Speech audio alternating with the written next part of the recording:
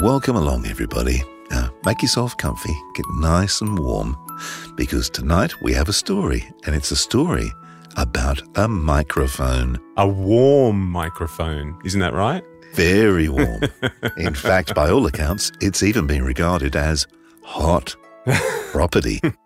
Yes. An unusual way to get into the show today, but... yeah, well, it's late and we're being silly. It is. That is true. It is late and we are being silly. Exactly. But on this week's show, we're talking with Antonio from Warm Audio about the WA87, which is the warm audio version of a vintage U87. Now, I haven't heard this interview, so I'll be just as interested as everybody else is to hear it. So maybe you should just push the green button. Well, let's do it. But I'll just tell you before we get into it, Antonio's actually using the microphone. So you're going to get a pretty good idea of how this microphone sounds. Lovely. You can judge it for yourself. And coming in from Texas, from Warm Audio, Antonio, how are you? Doing well. How about you? I'm very well. Now, I've been reading a lot, and I've mentioned this to Robbo, who's my sidekick on this show, about the WA87, which is... supposedly a clone of the vintage U87. Sure. I've read a lot of stuff about this and it's getting amazing reviews. That's why I thought, well, let's actually have a chat with you about this microphone because, as we know in this industry, the stable microphones are the Sennheiser 416 and the Neumann U87. Oh, totally. The issue with the U87 is they're so expensive. So what's the background on the WA87? So really, we took this mic and tried to make it as close to the vintage 60s version as possible. And it's all discrete, uses Synmag transformers, tantalum capacitors, polystyrene capacitors. I actually saw a shootout online once where they said there are no polystyrene capacitors on the WA87, but actually if you open up the circuit boards and look inside in between the two, there is a polystyrene in there. And we also use Lens Condensator as our capsule maker. This guy does capsules for some ADK microphones, some Peluso microphones, so it's a really respected capsule maker.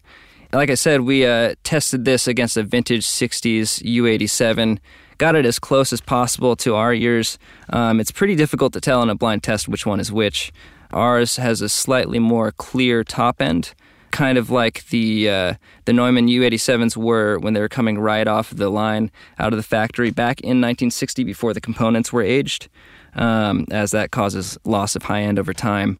Well, it's interesting because I watched a shootout yesterday during my research, and it was Sound Pure who did the shootout, and they had the WA87, they had a U87 AI, and they had a P87, a Peluso 87. Oh, sure. They didn't say which one was which, and all they did was played acoustic guitar and a male vocal. I actually did send an email overnight to Travis at Sound Pure. Mm-hmm. I'm trying to work out which one's which.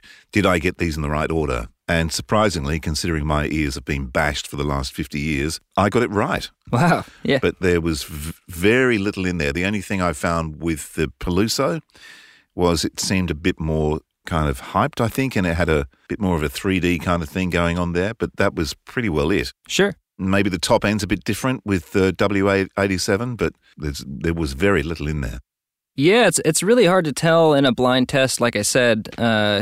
We've done countless tests with this microphone, and we tested it with different transformers, with different types of capsules. It's really a happy medium between all of them is what we kind of settled on.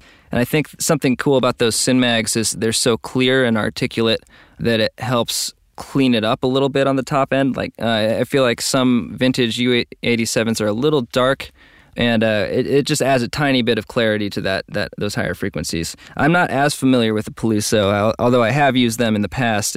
But it's been a while, so. Yeah, it's interesting here because in Australia, our accent is very nasally. Mm-hmm. And one of the issues with the U87 has always been that sort of mid-range honk. And the unfortunate thing is, when you've got a honky microphone and a nasally voice, it's not a good combination particularly. Oh, no. Yeah, the worst. So what's the mid-range like on the WA87 when it comes to that sort of honkiness of the U87? It's definitely really thick, I would describe it as.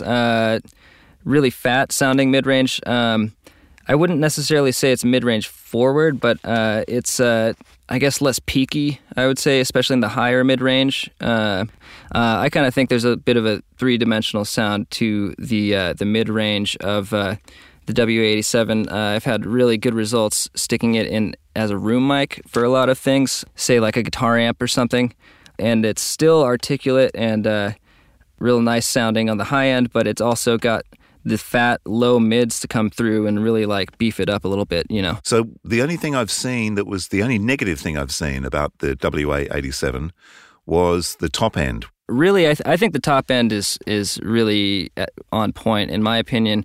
We did try a few different components when we were testing this thing out, and there were a few things that maybe made the top end a little bit darker, but we kind of liked the Synmags in that they were able to like clear it up a bit. So, I don't think it would be considered harsh, especially when you consider comparing it to the AI. The AI is definitely a lot harsher on the top end than the WA87. And I guess back in the day when you were using older converters that weren't as accurate, you would want sort of a brighter microphone. But now that conversion is kind of caught up, it seems like you want a microphone that's not going to be overhyped at those high frequencies. Because I have here a vintage C414, an EB, about a 1982 model. And what I noticed with that microphone was that it didn't have that top end, that bite. Oh, yeah. But that makes sense because that original C414, the EB, was designed for digital recording. Sure. And they didn't want so much top end because they didn't need to cut through analog. Oh, yeah, totally. I think I like the EBs a lot more than the new ones because of that top end. So for voiceover, how do you rate the WA87? Have you done tests with a spoken voice? Yeah, I've done some tests with spoken voice. I feel like myself, I have sort of a nasally voice, and when I have a honky microphone, it exacerbates that, just like you were saying with the Australian inflections. And really, when I use this microphone, to me, it doesn't sound honky at all, and it kind of hides that a bit in my voice, particularly. As you'll hear in the the microphone that I'm speaking into right now, is the WA87. So yeah, it's I love it on spoken word, and I mean I know tons of, this isn't exactly the same thing, but I know a lot of rappers who use it as well. And it's really that low mid range beefiness is what I like about it. With the spoken voice, of course, we don't use Omni or we don't use figure 8. Oh, sure, cardioid. Yeah, so what's the pattern like in the cardioid? Does it border on hypercardioid or is it a broader cardioid? I would say it's a broader cardioid. It's not super tight, though it would be useful, especially something I like about cardioid is the proximity effect. And this microphone gets a fair amount of proximity effect, especially when you're playing around with the distances of how close it is. So that's something I really like to do when I was testing it on spoken word, was getting it in cardioid and getting real close to the microphone and just hearing how my voice sounded. And it was really pleasing to the ear, a lot more so than the Omni or figure 8 patterns sounded to me. Of course, it was louder, so I had to adjust that so I wouldn't be fooled.